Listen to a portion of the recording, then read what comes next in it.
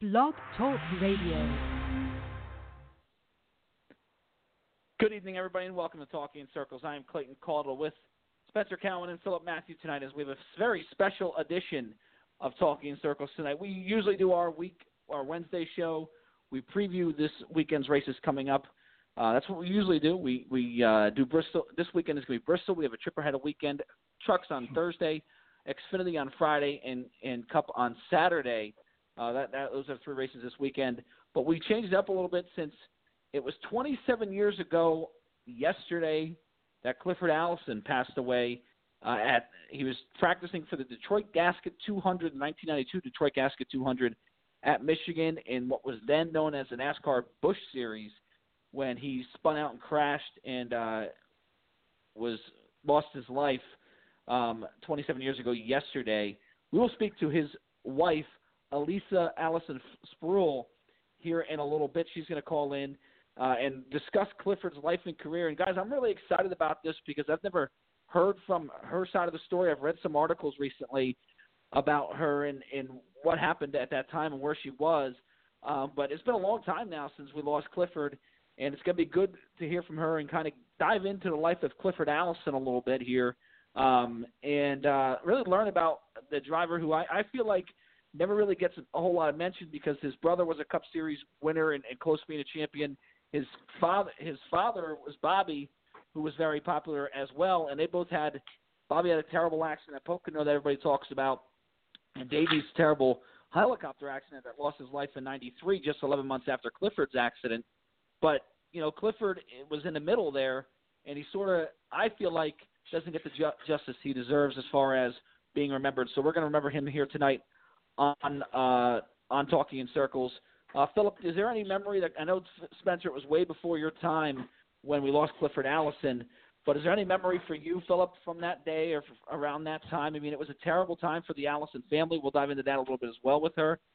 Just a rough time for them with Bobby's accident, Clifford's accident. They lost Bobby's dad at that point, too, and then losing Davy. And then, of course, you had the other member of the Alabama gang with Neil Bonnet dying in '94 at Daytona. Yeah. So it was a tough time for them. What all stands out to you before we talk to Elisa here?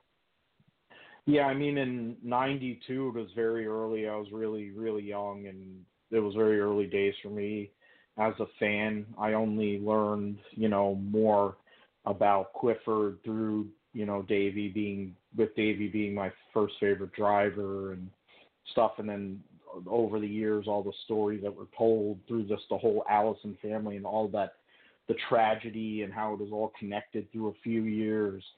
And so Clifford, I've learned more through reading in recent years and also through, images and also on YouTube when you see old ARCA races or an occasional Busch race and you see the name and it's like, okay.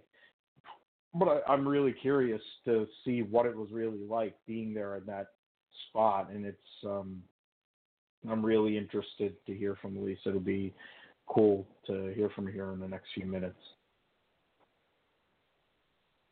Yeah, again, to dive into one of the most legendary families in the NASCAR world, and so it's going to be a lot of fun. And here she is now. Elisa, this is Clayton Cole, Philip Matthew, and Spencer Cowan here tonight on Talking Circles. Thanks so much for joining the show. Good afternoon. Thank you for having me. So wonderful. So great. It's going to be it's going to be a lot of fun for us.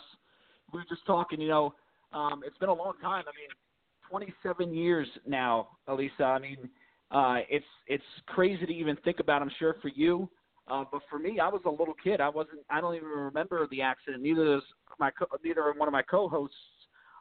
So we kind of did this because we want to learn about Clifford. We feel like, there's not a lot out there from him because he was so early in his career, and, he was kind of overshadowed by his father and his brother. So we want to take this time to learn about him. From what I read, Elisa, you guys met as you were working as an assistant and a chiropractor back in Hueytown in '87. Is that correct? And yes. What do you remember from that day? I remembered a gentleman coming in about 5 minutes right before my lunch. I was ready to leave. The doctor said, "No, you can't. This guy really needs his low back looked at." And I said, okay, and I really need lunch. And so he never kept time. He never made appointments on time. Exactly right. So, but anyway, it was the first time that I had met him. So he came in. I did therapy on his low back and saw most of the back part for about 2 weeks in therapy. Then I did his face. We'll leave it at that. But it was so funny. The first thing about Clifford that I realized was he was so cheesy, and a lot of people would not think that. It was so funny. What I mean about cheesy is on the day that he came in, that day he started talking to me about racing. Well, my dad, Glenn Gilbert, he raced here in Birmingham, so I was a little bit familiar with it. But anyway, he told me he was racing, and kind of just kind of used that talk and told me if I would just stick my head out that day at 3 p.m., he would rev up the engine. That's how close the shop was, just for me. And I thought this was hilarious. So anyway, I thought this guy's arrogant is the first thing. But a lot of people, he was precious. He was so precious. And yes, I stuck my head out at 3 p.m. and he revved up the engine, and we just hit it off and just continued to see each other. Yes, but it was great. It was just great. But that is how we started seeing each other. It wasn't at the track.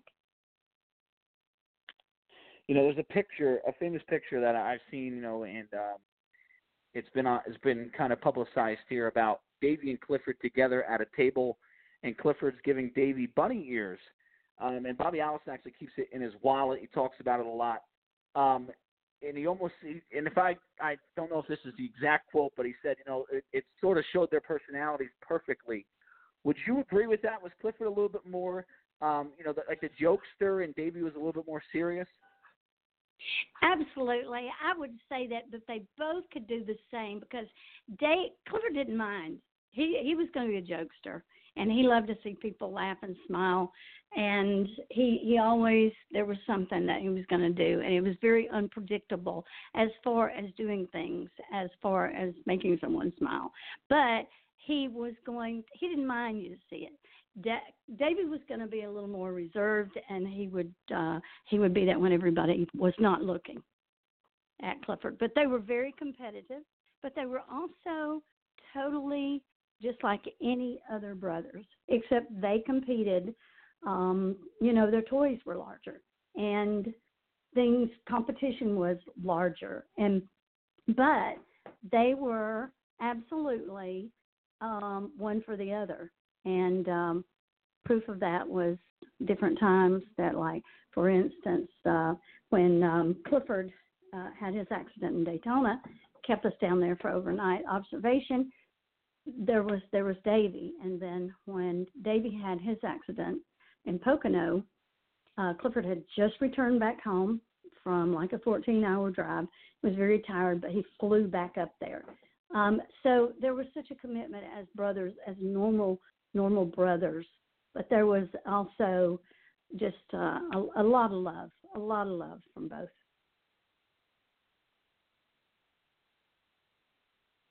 That's awesome. I tell you, it's really great to listen. And if you're just joining in now here on Talking in Circles, it's Clayton Cole, Philip Matthew, and Spencer Cowan here with Elisa Allison Sproule, excuse me if I'm saying that incorrectly, former wife of Clifford Allison here tonight in Talking in Circles. We lost Clifford 27 years ago on yesterday was the anniversary of his accident.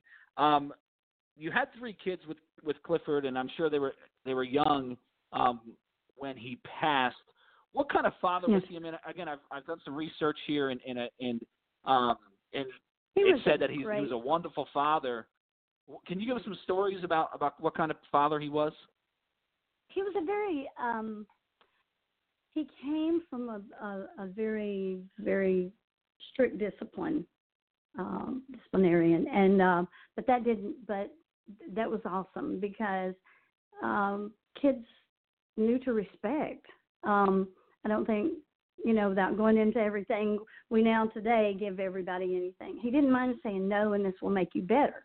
Like, for instance, with his father taught him that before he would drive a race car. He would learn how the shop works so that he could turn around and respect and know how everybody else felt. And then that's how it was. And that's kind of the way it was at home with us. It was kind of like, okay, here are your responsibilities. You're respected, you should do them. And yet we had there was an awesome love and commitment. He was very, very dedicated and committed to the family.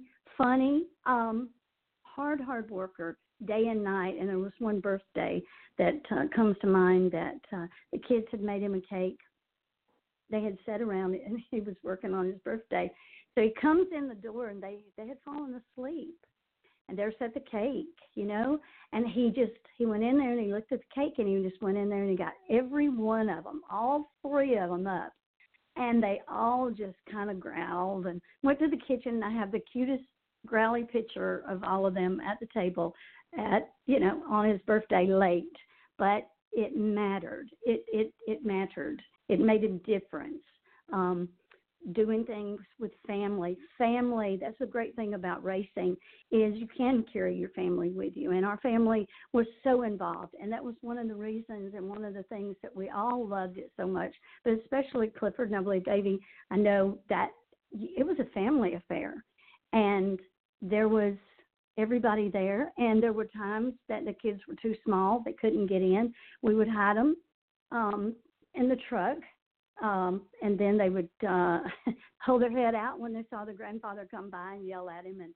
But we kind of looked over that. So we made it a family. We made it a family affair too. So that was the wonderful thing about racing that I believe that is just hard to find in any other sport. Hey, this is Spencer. I just want to thank you for coming on the show tonight. What could you tell us about Clifford's earlier racing career? His earlier racing career. I can tell you this, he was born competitive. He would have to be. There was just a sense of being competitive, and he loved to race. He cut his teeth here in the South at like BIR, Montgomery Speedway. Actually, ironically, he would become the track champion at Montgomery, and that is the first racetrack that Bobby visited when he came up from Florida to come to Alabama. So he loved the local tracks. He loved racing. So when they were going to be running in circles, he was going to do his best to be there. He wanted to succeed. He wanted to be, his goal was to keep doing the best of whatever he was doing. If he had been NASCAR, there would have never been a place where I believe he would have been settled. He wanted to be and continue to have goals. And I think that is one of the greatest things about him, that if he had been the NASCAR champion, it would have been okay and great, but there would have been something else that he would have done and been involved in more so. So racing, he loved racing. So he cut his teeth here in the South, and one of our great stories of racing for him, he served as crew chief for his father. 1988, we went to Melbourne, Australia, and we were there, and we finished second to our neighbor and family friend, Neil Bonnet. And Clifford was the crew chief there. So it wasn't just local around the South. It was even at another country that he was, had this dedication, and his talent was definitely there. Hi, Lisa. This is Philip.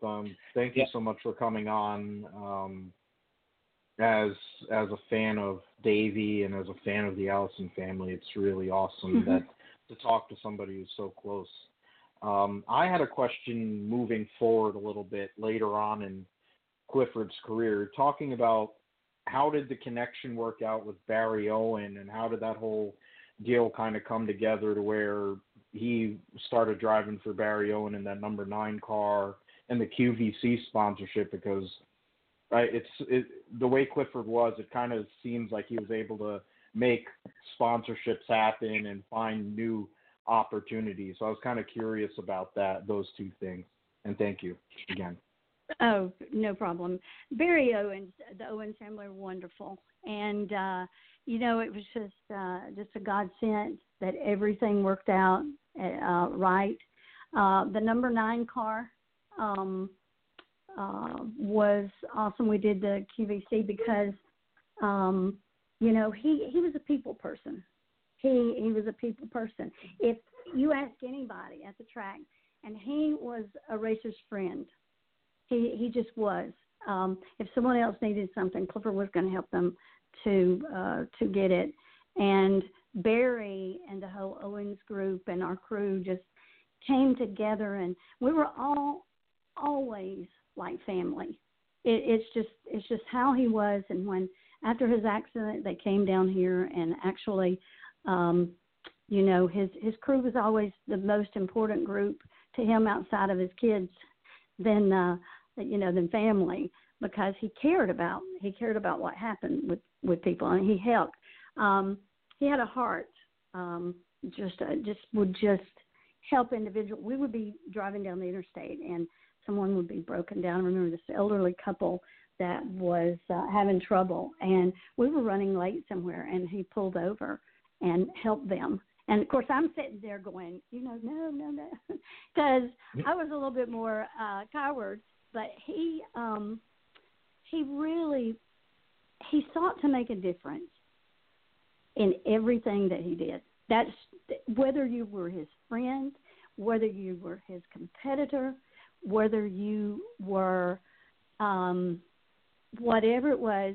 Now, we did have a few times that there were a couple of drivers that didn't like him too much after a race, but we kind of worked that out later, and then moved on with it. He really just has an act of caring, and it beamed. But that's kind of how the Allison family is. Bobby, he's the same way. You can say Grandpa Allison, one of the best, Pop Allison. He was just, we spent a lot of time with him, and he just would radiate goodness and kindness, and and so it was hard not to like Clifford, but I'm sure there were some, but they had to be very, very rare. Now, from what I've read, and you probably attested this a little bit more, Clifford's racing career, to a lot of people, really started to ramp up about 18 months prior to his passing. And there was an opening in the Cup Series after the 1992 season at his father's team. Hut Strickland, who is related to the family, is married to Donnie's daughter, yes. was leaving the team at the end of 92. And there was a lot initial talk right when that was about announced that maybe could have been Clifford's ride. Do you think there was ever any serious consideration from Bobby about possibly moving Clifford to the Cup Series for the 1993 season? Well, 92 was when the accident took place, so it would have been before 92 that Hut was in the car. But I do remember when that took place. As I said before, Bobby always he wanted you to. A lot of people think that Clifford had a silver spoon in his mouth. He did not. That wasn't the case. And a lot of people, there were racers that did not like that because they thought he's just given this and he's just given that. That was not the case. You work for what you got. And he was that example. He was that to our children. He was that to the people that knew him in everything that he did. He was one of the most devoted individuals that I've ever seen. And he wished Hut nothing but the best. He would have got out there and helped him. So yes, Bobby was, to answer your question, absolutely. He always had his dad's 100% backing to help.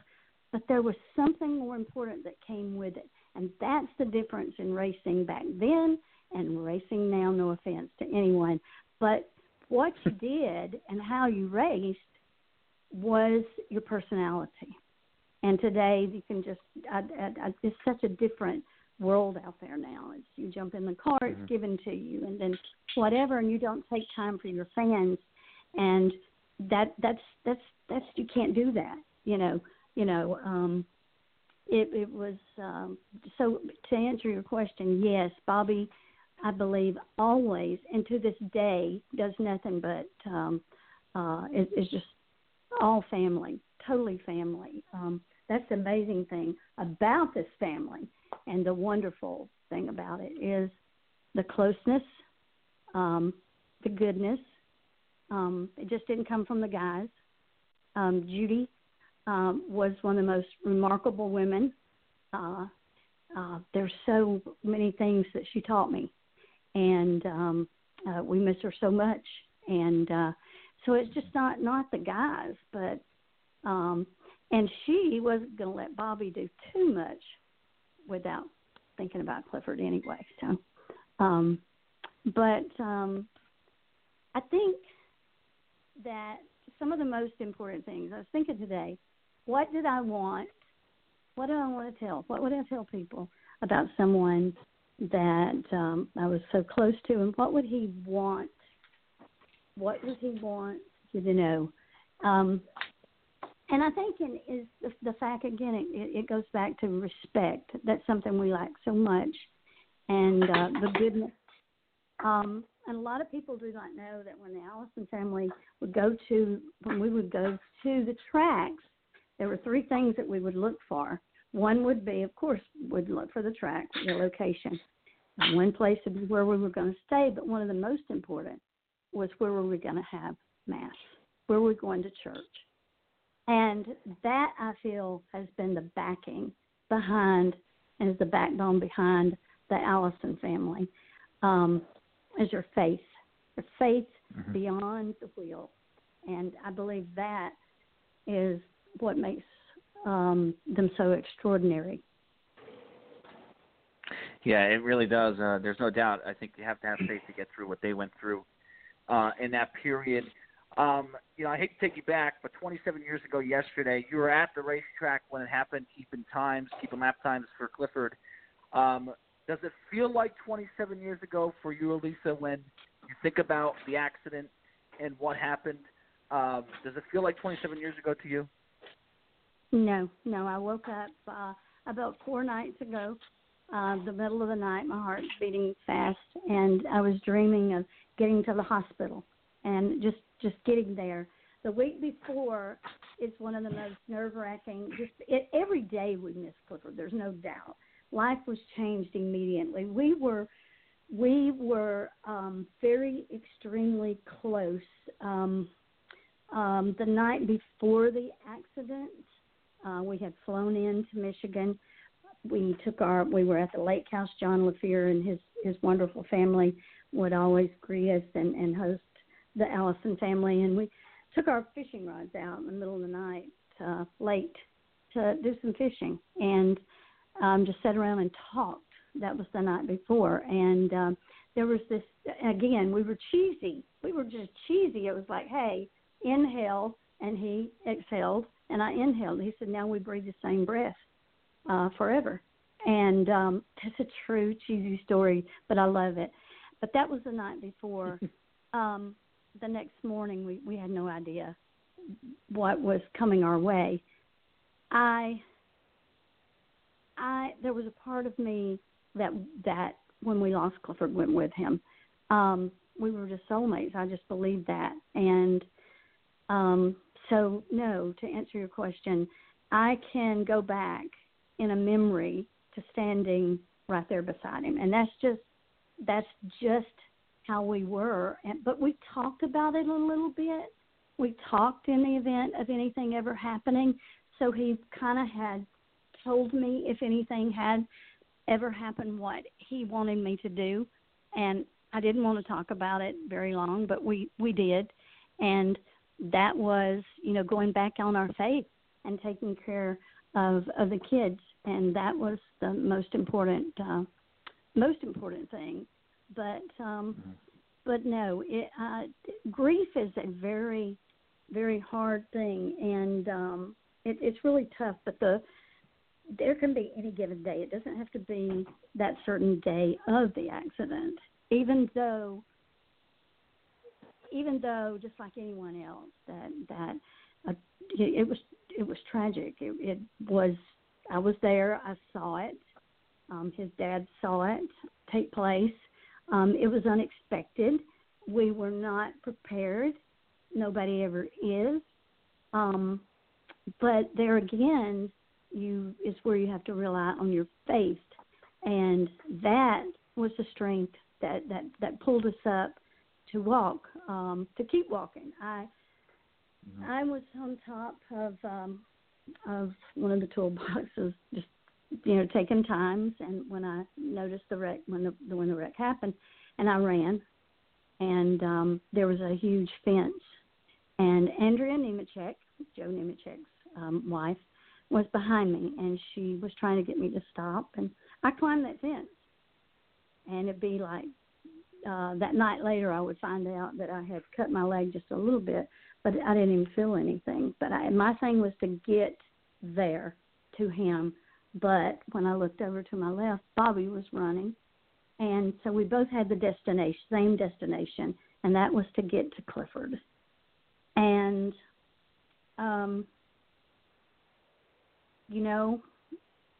I don't understand, and I'll never understand. There's some things that we just do not accept, that there's none of us going to make it out of here alive. And we just need to have our hearts right, and our lives right at any time. He believed that the Lord will take you home when he chooses, and it did not matter if he was walking to our mailbox or he was driving the race car. So, right. But nothing it's never easy for anyone, but I don't expect it will. That's never going to feel good to me to think back to that, but I wouldn't have missed it for anything. So to really hurt, you've got to have really loved, and I wouldn't take anything for that. Yeah, it's almost like the Garth Brooks song, "The Dance." I could have missed the pain, but I missed the dance. Yeah. Exactly. There was a quote Clifford said, about life. It was actually kind of with fate, about Baskin-Robbins, saying, it's sort of like Baskin-Robbins. For fans and for people who might have read that quote and not really sure what was meant by that, can you dive into a little bit more detail about what he exactly meant by life being sort of like Baskin-Robbins? Well, in our talks, he would say, if we remember, I don't know, we still have Baskin-Robbins, but Baskin-Robbins is an ice cream place that you walk in, you didn't even have to say anything to anyone. You took a number, you'd reach over, you'd take your number, and when your number was called, your number was up. And so he would always say, life is like Baskin-Robbins, that when the Lord was going to take any of us home, our number was up, and that was it. And he, as I said, whether you're driving 190 miles an hour in a race car or whether you're walking to the mailbox, he just believed God had a plan, and that when that happens, that it's like Baskin-Robbins. And the day that the accident took place, I was running toward him, and I stopped, and it's just like I could hear. I just heard him say, it's Baskin-Robbins, babe. It's Baskin-Robbins. And I knew exactly. I knew in my heart, I knew it was Baskin-Robbins. And it was our, it was our code, I guess. And But that is exactly what it means. So we all need to be, when our number's ready, we need to be prepared. That answer? Yeah, Elisa. Yeah, Elisa, I have one more question for you. What was it like days after the accident? I'm sure it was tough, but was it a blur? Do you remember flying home from Michigan? Do you remember anything like that? I do. The funny thing is, and it's a blessing that I can remember all this, but it also hurts a lot. But I can remember just about back to standing where we stood, and I'm thankful for that. I thank the Lord for that, because it's sometimes you just wish hard enough that you could just go back and stand there, but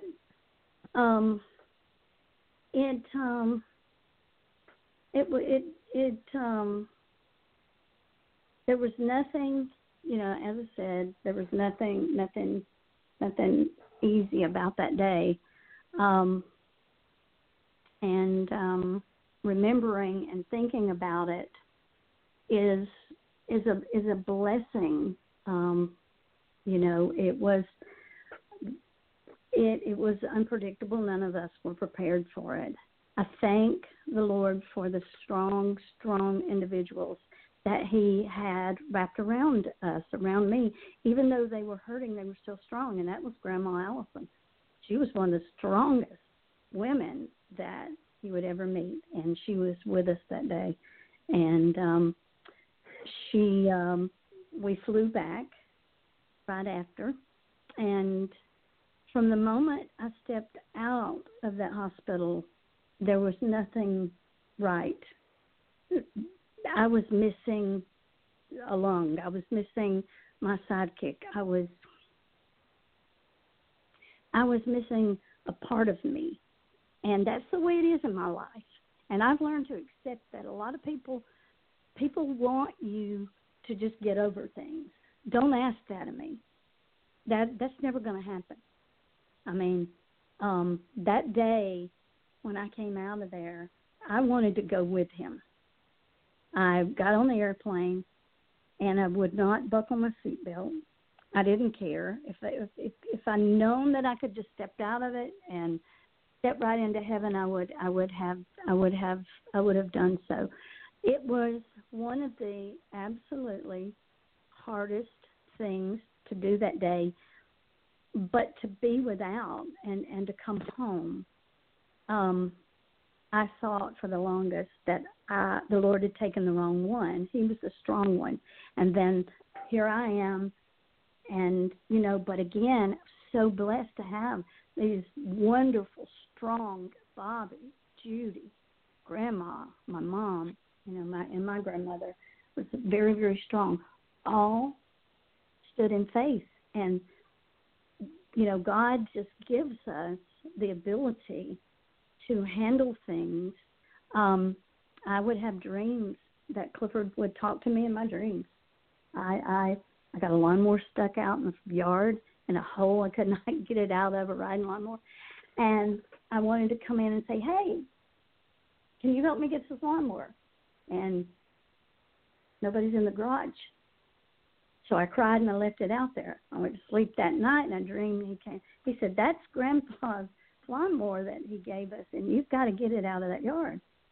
And so I was, there's so many things that people would say, oh my goodness, that's just crazy, but I don't think so. I think when you have a close relationship, and when you are just saying, when you're standing there and you're saying, I have given, Lord, I can't do this on my own. There's nothing I can do. If you don't hold me, if you don't walk before me, you don't carry me. And so the days were tough. They were foggy. I did not drive. They would not let me drive for 2 months afterwards, because it was just I didn't talk a lot to people. I didn't. It was sad, as anyone else's grief. But again, I look back and I think of some of the things that Bobby would say. I know what it was like one day. I'm sitting in the living room, and I had to be just a prize to look at because I was so worn out. And he just said, "Hey, look at this obituary," and I'm like, "I don't want to." And he was like, "Well, they've all lost too, and here we sit." And I'm like, "Okay, but you know what? That's them, and right now I just want to go beat the car up. I just want to just take a sledgehammer and go beat it." And, I expected him to say, "You don't want to do that. You don't need to do that." No. He said, "Go get it. I'll hand you the hammer, and if that's going to make you feel better, then you just beat the Hades out of that race car out there." It was one of the other cars. And I realized that wasn't going to get me anywhere. But just focusing and just keeping my eyes out for what was good on this side of heaven now. And there's a vase that I have that Judy and I had purchased, or I had purchased right before we had gone to the track. It's a Precious Moments vase, and I would not look at it until about 2 days later.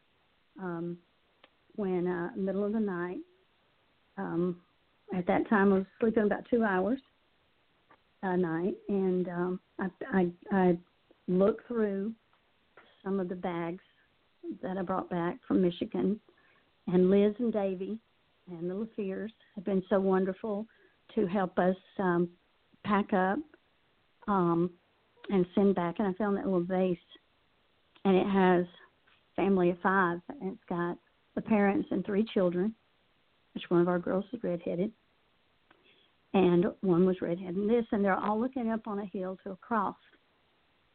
And I knew that right there, that didn't just come about for me. That was meant for me to pick up that day. And it was meant for me at 2 o'clock in the morning on about 4 hours of sleep to look at it and place my hope and my trust and my life to know that on this side of heaven that I've just got to keep trusting, because we're just a blink away from the other side. And that's it. That's it. Well, I'm trying to figure out how I'm supposed to follow up after all of that. I had one thought, and you mentioned it just now, talking about Judy and talking about yourself included, the women, in terms of, and for us as fans, we think about the drivers and we think about we're fans of the drivers, but we don't understand that role of the wife or the woman of the house, in terms of we kind of understand it with some of the stories of like Judy Allison or Martha Jarrett or Martha Earnhardt, or Yes. what it was like for them in those days. But it's like what you kind of talked about it already, but how much of a role did all the women, not only, the Alabama gang, all the wives, but the racing community, how did they kind of help you and help the family kind of, start to be able to, process and be able to move forward after such a tragedy? And I guess the second part of it, I also am curious if you have any stories or anecdotes to talk about Grandma Allison or Judy, because Judy's an interesting one. All the wives, of that era, it interests me. Talk about Linda Petty and Martha Earnhardt and those like that. Also Judy was a big part of that. Yes. And I'm curious if there's anything, any kind of anecdotes or anything you could tell about Judy or Grandma Allison. The women in racing, and I'm talking to any woman today, racing is a tough sport for women. You are mom at home and your mom away. And the moment that you go to leave, you miss your kids. You want to know what's going on at home. But yet if you do not go, you want to know what's going on with your husband. And so there's never seemingly sometimes a settled moment. So the best thing to do is to pack them up all and go. So that's a great thing of when they're small, is to carry them with you so that you can just have them all at the racetrack. And that's what a lot of the time that Judy would do and Bobby would do. Obviously, when they get older, they cannot, you've got school. It's tough. Of course, you can homeschool, but that's tough. So that's very hard. Racing can be difficult, but yet you just have to have the best way. The best way to manage it is communication, talking with each other, and making sure that woman or that they know how important they are and important what they mean to the family. And I think that's something that Ollie Day Allison, the family, that Judy always did. You would see Bobby, but you were not going to see Bobby without seeing Judy too far behind. And she was going to be there. And that was the same with Clifford. She supported us. I mean, she, hey, when we first became, Busch Grand National, when we started, getting up there, she was like, we would sit down and it'd be like, okay, this is going to get tough for you. So she was my mentor. And I wasn't easy to get along with. I wasn't. After the accident, I messed up on some things. I wasn't always easy to get along with. I was hurting so bad, and I kind of would shut people out sometimes. And so even to the strongest, I pulled away and I pulled back because, but they would still, like Grandma Allison. Grandma Allison was my rock. She had lost Pop 4 months before we lost Clifford. And so she was learning to live life on this side of heaven without Pop.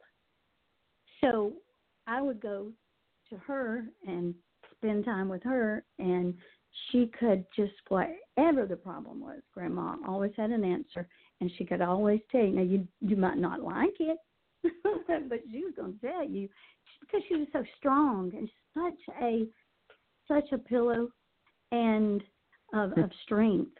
And so there's kind of a two-part question there, but it's tough on the ladies at times. So the men, most certainly, make them feel like they're appreciated. And I had never had a problem with that. Clifford and I were very, very, very close. He was so respectful. He would absolutely make you feel, and there was no doubt in my mind that whether he was home or whether he was at track, he was honest, faithful, and he was absolutely everything I needed him to be. And I think that's what the women of racing, they strive for. You're not always perfect. You don't always have the right words to say. And especially after you go through or you're going through a tragedy. For anybody, it's not a time for judgment. It's not a time for, to think that they should do something. I remember a couple standing beside me at the funeral, and she said, "This just makes me love you more." Talking to her husband, I wanted to hit her, and I'm not kidding. It just upset me because it grabbed my heart. Here I am grieving for my husband, and she's, but it was okay for her to say that. It was really okay. She needed to assure him, but I wish she would have walked a little further so I didn't hear it because I was missing. Sure. A couple more, Elisa, if you don't mind. I know it's been a long conversation here, but I got a couple more if you don't mind. Mm-hmm. I read a lot about how the town of Hueytown and the state of Alabama in general really kind of rallied around you and your family after the accident. I read, I think it was the Racing Wives Auxiliary of Alabama raised over $1,000 for you and your family. What can you tell us about that, and what did that mean at a time where you were in your biggest grieving that they were there for you? Well, there are first of all, I'm just prejudiced, but there are no fans like the fans in racing. There's just no other. You do not you see football fans, they cheer, they go home, and you do not see them interact.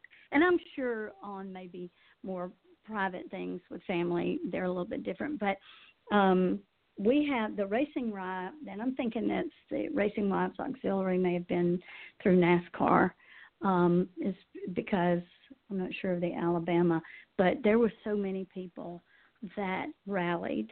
It was nothing. I was coming home with boxes of letters, boxes of notes, correspondence coming over. We had people, I would have people come to my front yard, which I did not really like that too much, but they would be everywhere, just wanting to show or say, hey, we care.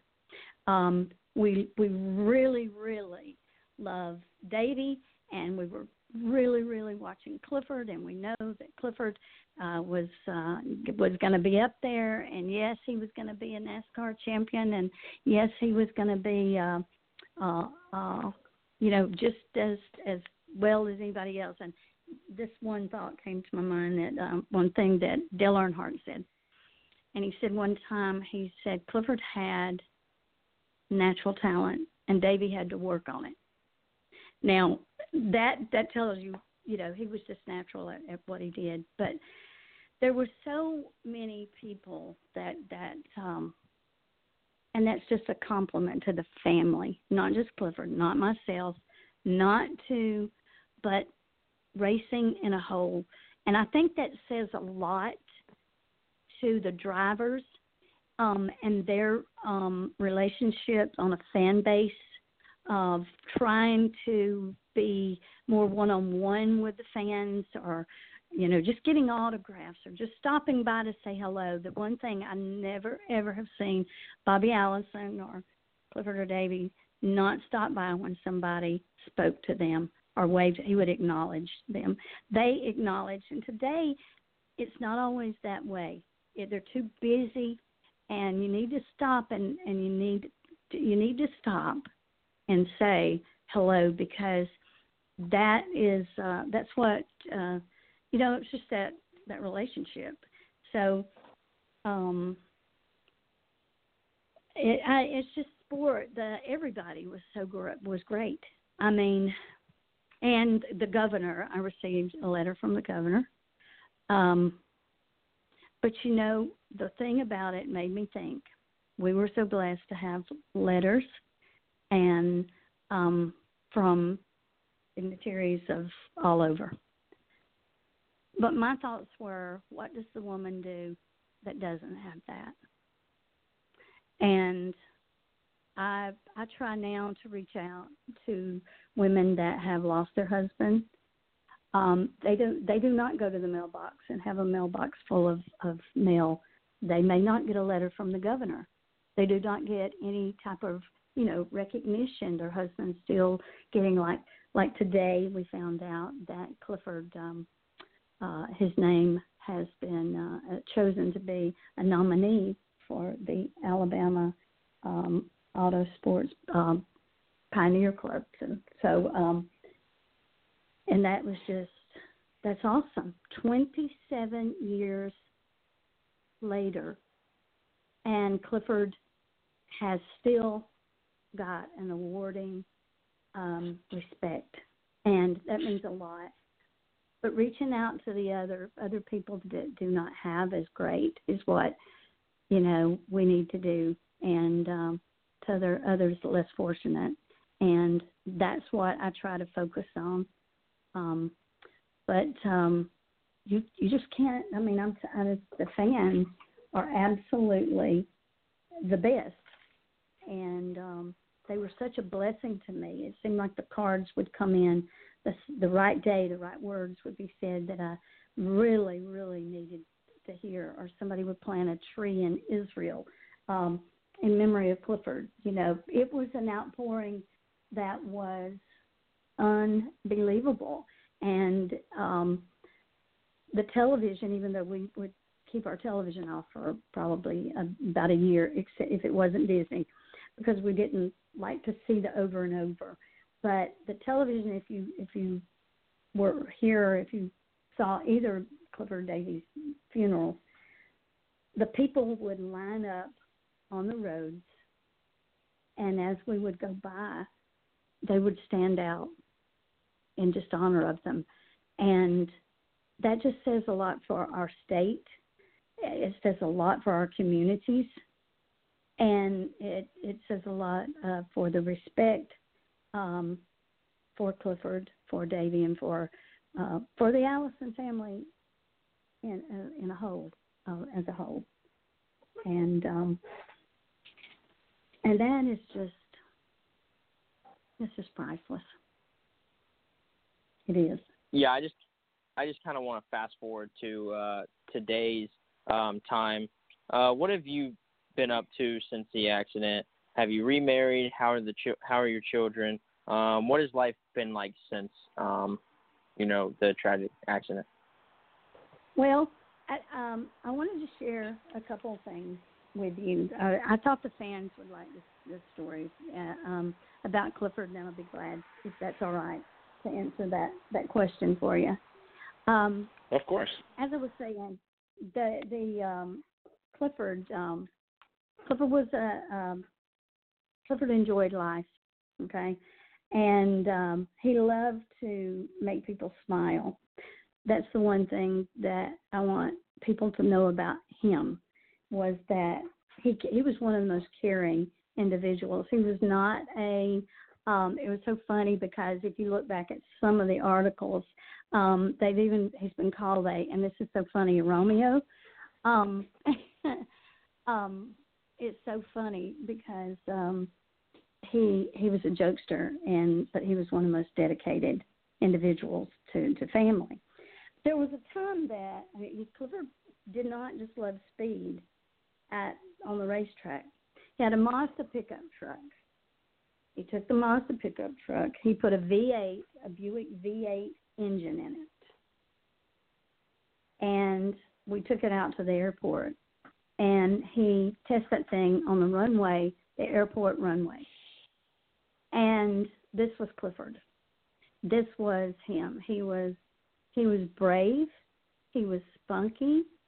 He loved to show you that you can do. So what I would like to say to the fans is, whatever it is, whatever challenge there is you're facing, whatever it is, yes, you can. And just, that's what example that he was. Where am I at today? I am older. The kids they're grown. I'm so proud of them. The girls are teachers, and then our son works for a CPA firm in Birmingham, Brandon, Tanya, and Leslie, and they're awesome. And I'm so proud of them, all three of them, for the individuals that they didn't have to be. It was tough. It was hard. There were a lot of tears. There was a lot of pain. We lost Grandpa Allison, then we lost Dad. Then we lost Davy within 11 months. That doesn't happen just every day or to normally, in a normal family, but we're not normal. So, but they endured a lot, and I couldn't be more proud of all three of them. And they have a lot of love and support. Their Aunt Bonnie, their Aunt Carrie, their pawpaw,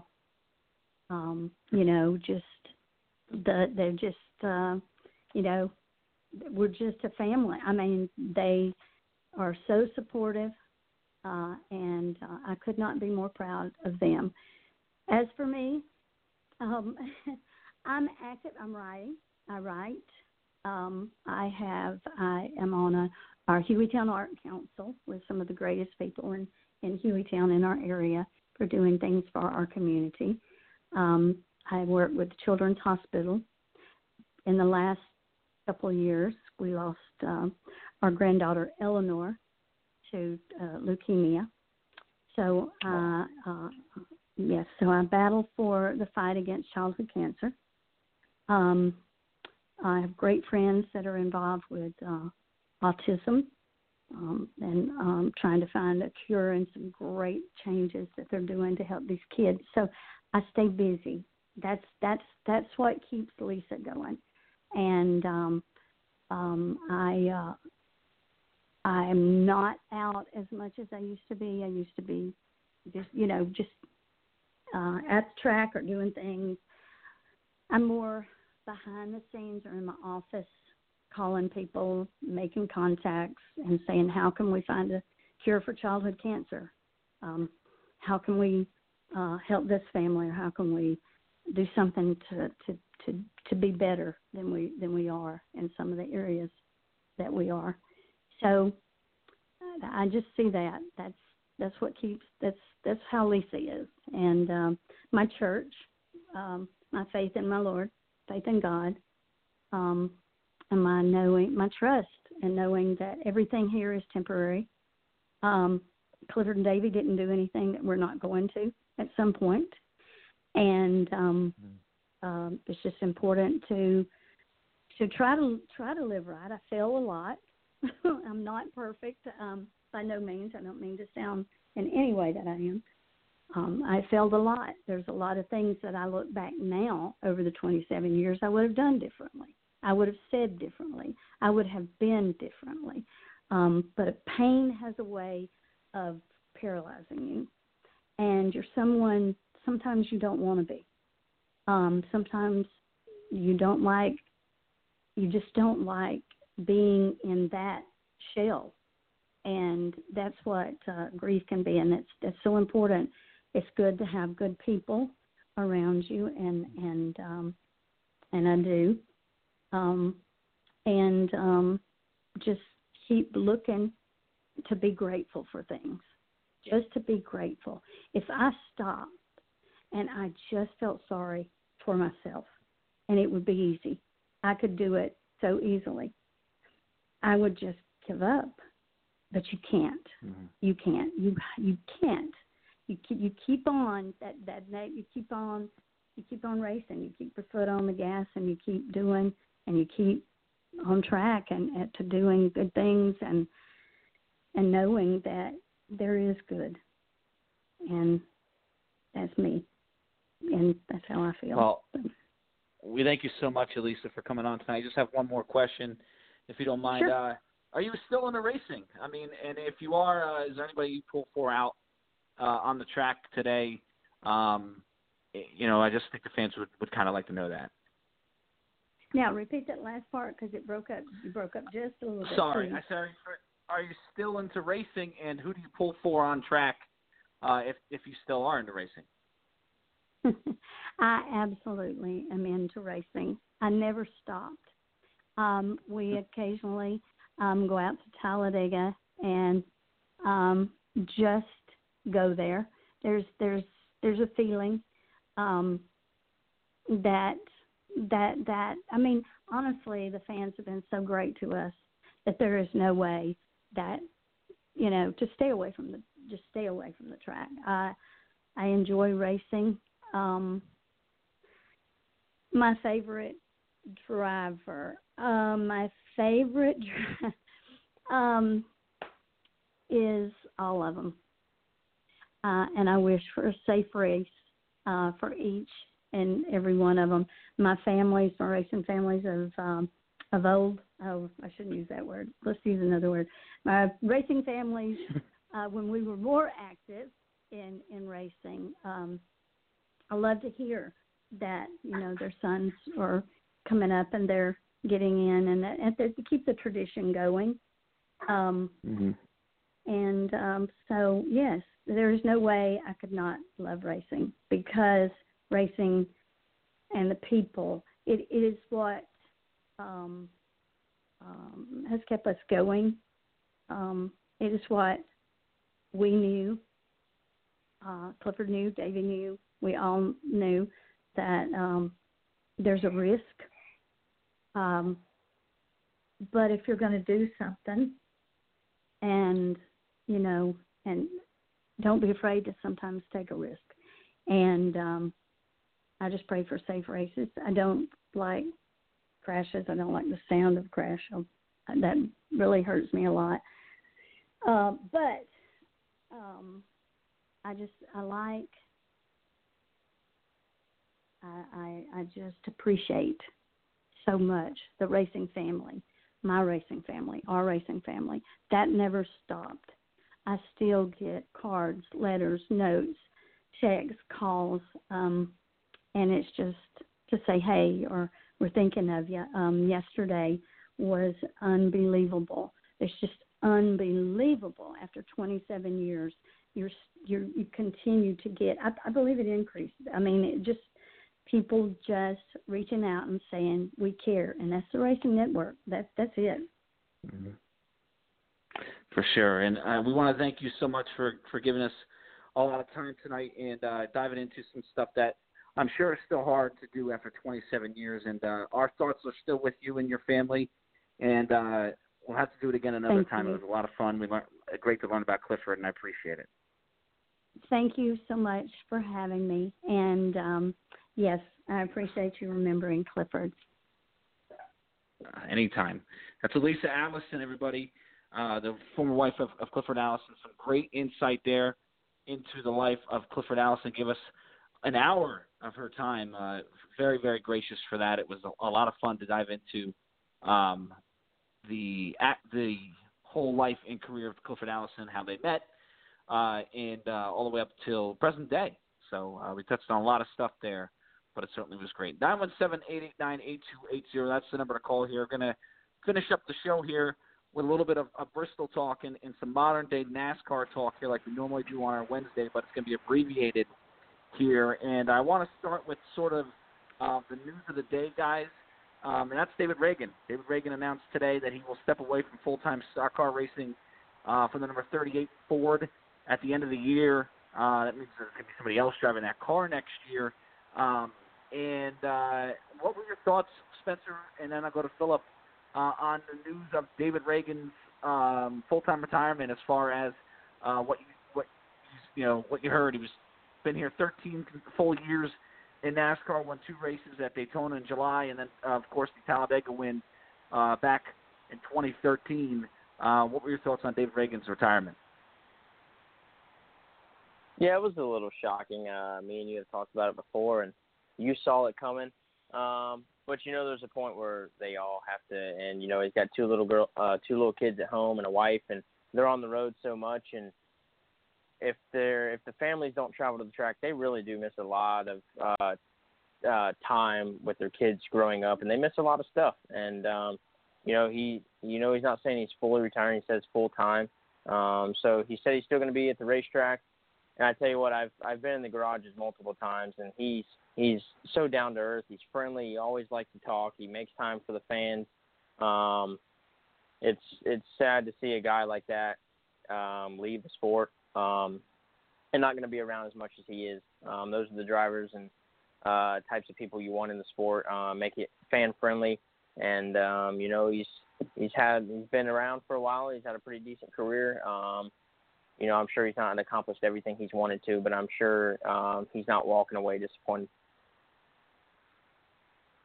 How about you, Philip? I mean, were you kind of surprised? I know I through sources I've kind of known about this for a couple of days, so I know I kind of broke the news to you Monday night as well.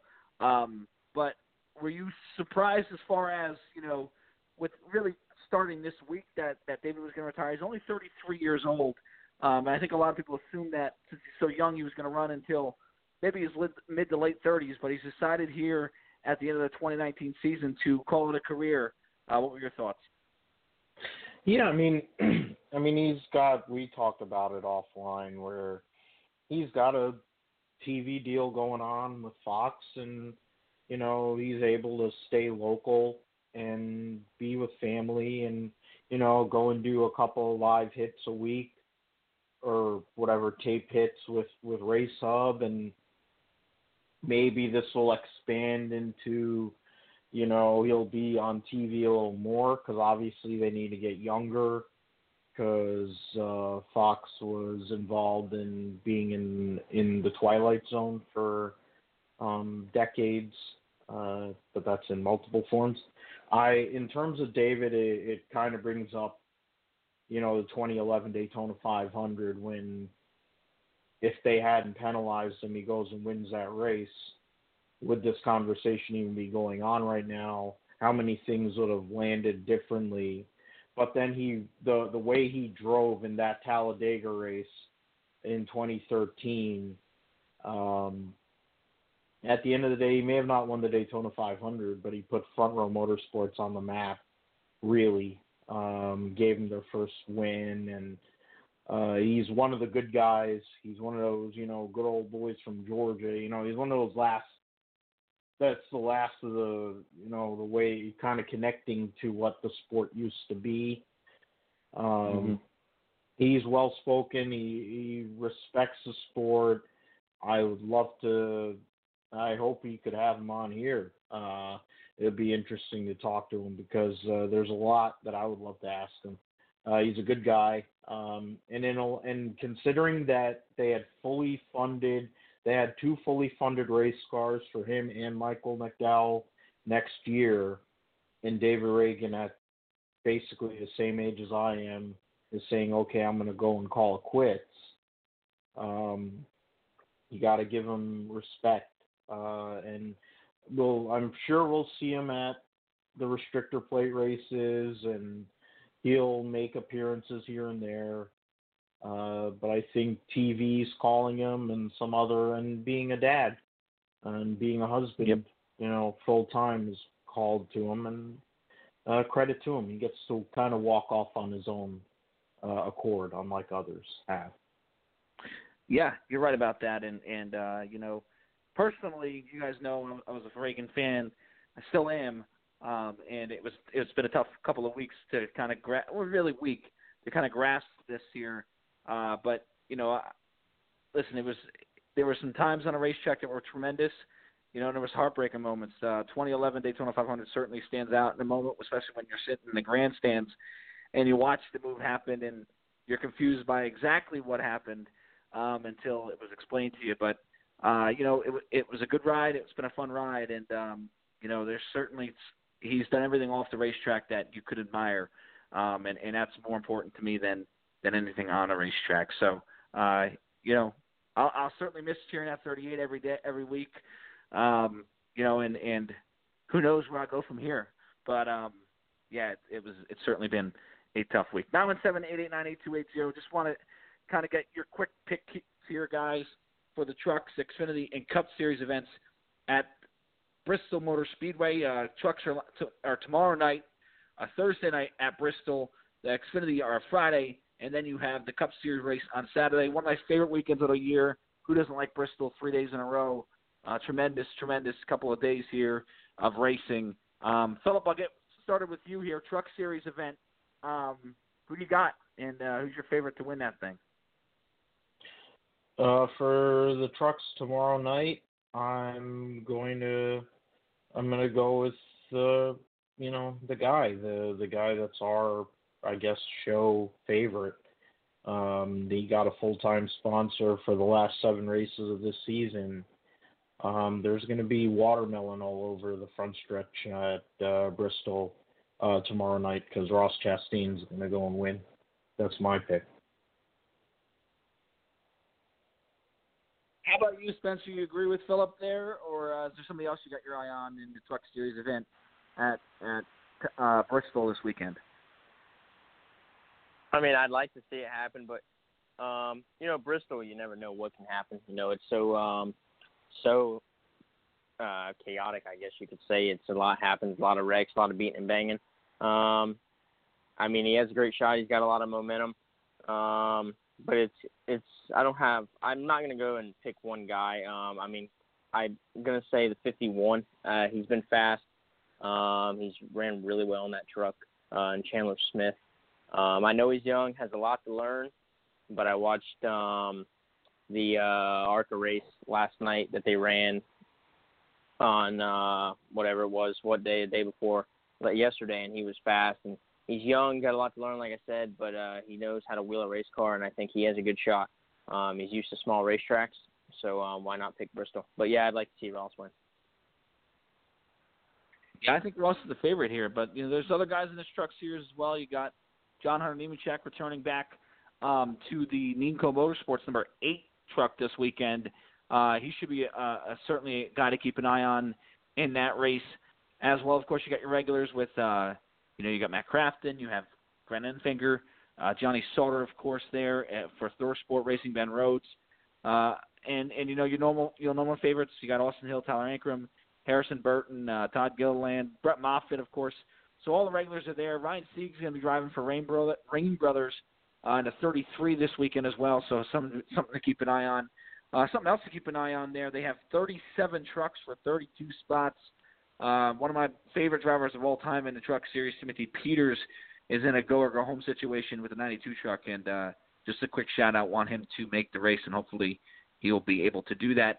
NASCAR Xfinity Series event, 42 cars for 38 spots. That means 4 cars are going to go home. We talked about the big 3 here with Custer, Reddick, and Christopher Bell in the Xfinity Series. Is there anybody else for you, Spencer, that stands out to you in the Xfinity Series that has a shot at winning this race at Bristol Motor Speedway on Friday night? Kyle Busch in the 18 car. I think just Kyle Busch. But you also got Joey Logano. He's a Cup veteran, champion in the Cup Series. So, I mean, he's going to give Kyle a run for his money, and then the big 3 for the run for the money. So, Penske has their Xfinity stuff rolling. 22's parked in Victory Lane twice in a week. So, I want to say Kyle Busch, but I'm going to say Joey's going to be up there as well. Yeah, Kyle's certainly a favorite anytime you come to Bristol. I mean, I honestly, I think Kyle was on a moped, and these guys were on in regular cars, I think I might pick Kyle Busch to win the race, especially in the Xfinity Series. He just seems to get around this place better. Eric Jones also is going to be an interesting guy to keep an eye on as well at 81. Forgot about him. Philip? How about you, Philip? Who do you got? Is it Kyle Busch's race to win, or do you think maybe somebody else will challenge him for the win on Friday night? Yeah, I mean, I would be shocked especially after Watkins Glen, when he had the race covered and had a mechanical. I'm sure he'll do what he usually does at Bristol. He did it when I went there for the race a few years ago. He smoked the field. But what I would hope is the other person that battled in that particular Bristol night race was Eric Jones as a rookie, and in the Cup Series, and Eric Jones driving the 81 car because Reverend Gibbs fired Jeffrey Earnhardt to get the IK9 sponsorship. Eric Jones will go and make something happen there. The reality is it's going to come down to one of the 3. Spencer mentioned Logano. It's going to come down between Logano, Kyle Busch, and Eric Jones. The big 3 will take a back seat this week before they get back to their regular scheduled programming. Look out for the 10 car. That's going to be a caution, guaranteed caution this week. Instead of not passing inspection or passing inspection, it's probably going to hit the wall because Joe Graff Jr. is in the car. So just keep that in mind for Jim. Yeah, I didn't even realize that until I just looked at that entry list, and certainly going to be interesting to keep an eye on him because he doesn't have a ton of experience, and that's a really fast race car for him in that he wasn't car. Good in the ARCA race either. Cup Series event also, guys, of course, the big main event on Saturday, the NRA Bass Pro Shops night race at Bristol Motor Speedway. Your thoughts, guys, on who's going to take it? I mean, we have our normal players, of course, but it's been kind of a very interesting Cup Series season We've seen a lot of different winners. It's not like we have 3 drivers really running away with it. There's been a lot of interest in this series. Spencer, I'll start with you. Who do you got in the Cup race on Sunday? I don't want to go with the 18. I'm going to have to pick the 42. Not just because he's my driver, but you remember last year with about 50 to go, it was the Kyle and Kyle show. They were beating each other's bumpers off, clean, hard racing, and I think he's got to get a win. I mean, his fans are itching. I'm itching for a win out of the 42 group, and I'd like to see him put it in victory lane. And he's wanting to win at Bristol so bad, and honestly, I think this is his better track over Michigan now. He runs really well at both of those tracks, but I think he has a good shot. They have a lot of speed here lately. I think he has a good shot at parking at victory lane.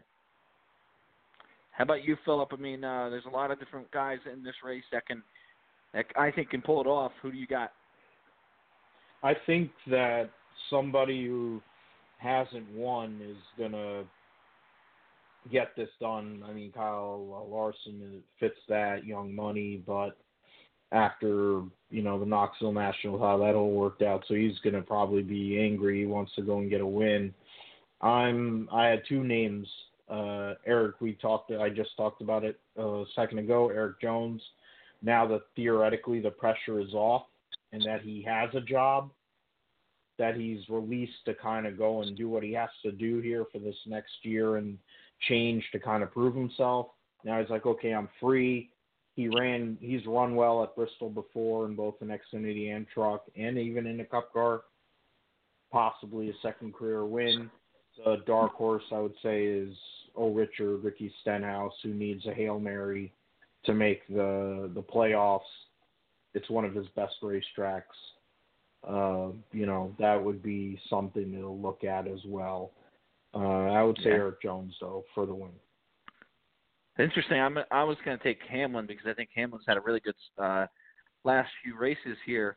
But something to keep an eye on, guys, and fans and everybody listening to the show this week, is the guys who are really on a cusp of making this. Bristol could be a race where if you find yourself in trouble, it can be a long night. Clint Boyer, for example, is a great short track racer, and he's proven he can win here in the past. He's got to have a big night. Wants to put some distance on there. If he wants to make the playoffs, it starts here at Bristol. Daniel Suarez as well needs a big night to kind of make the playoffs. Jimmy Johnson, of course, on the cusp, and then Ryan Newman, who runs good on the short tracks as well. So those guys, along with the run up the front, who's going to win that race, all eyes are going to be on those 4 guys here as the playoffs get closer and closer. Well, I want to thank Philip, Matthew, and Spencer Cowan. You guys were great tonight. I know it was a lot to put the show together and a lot to kind of endure, and I appreciate all the work you did this week to help me out here and put this show together. You guys did a great job tonight. And, of course, Elisa Allison Sporule, who was just fantastic and really made the show great. I want to thank everybody for listening to Talking Circles. If you like what you heard tonight, be sure to like us on Twitter, like us on Facebook. This way you can hear all our shows when we go live. We'll see you next time here on Talking Circles. Good night, everybody.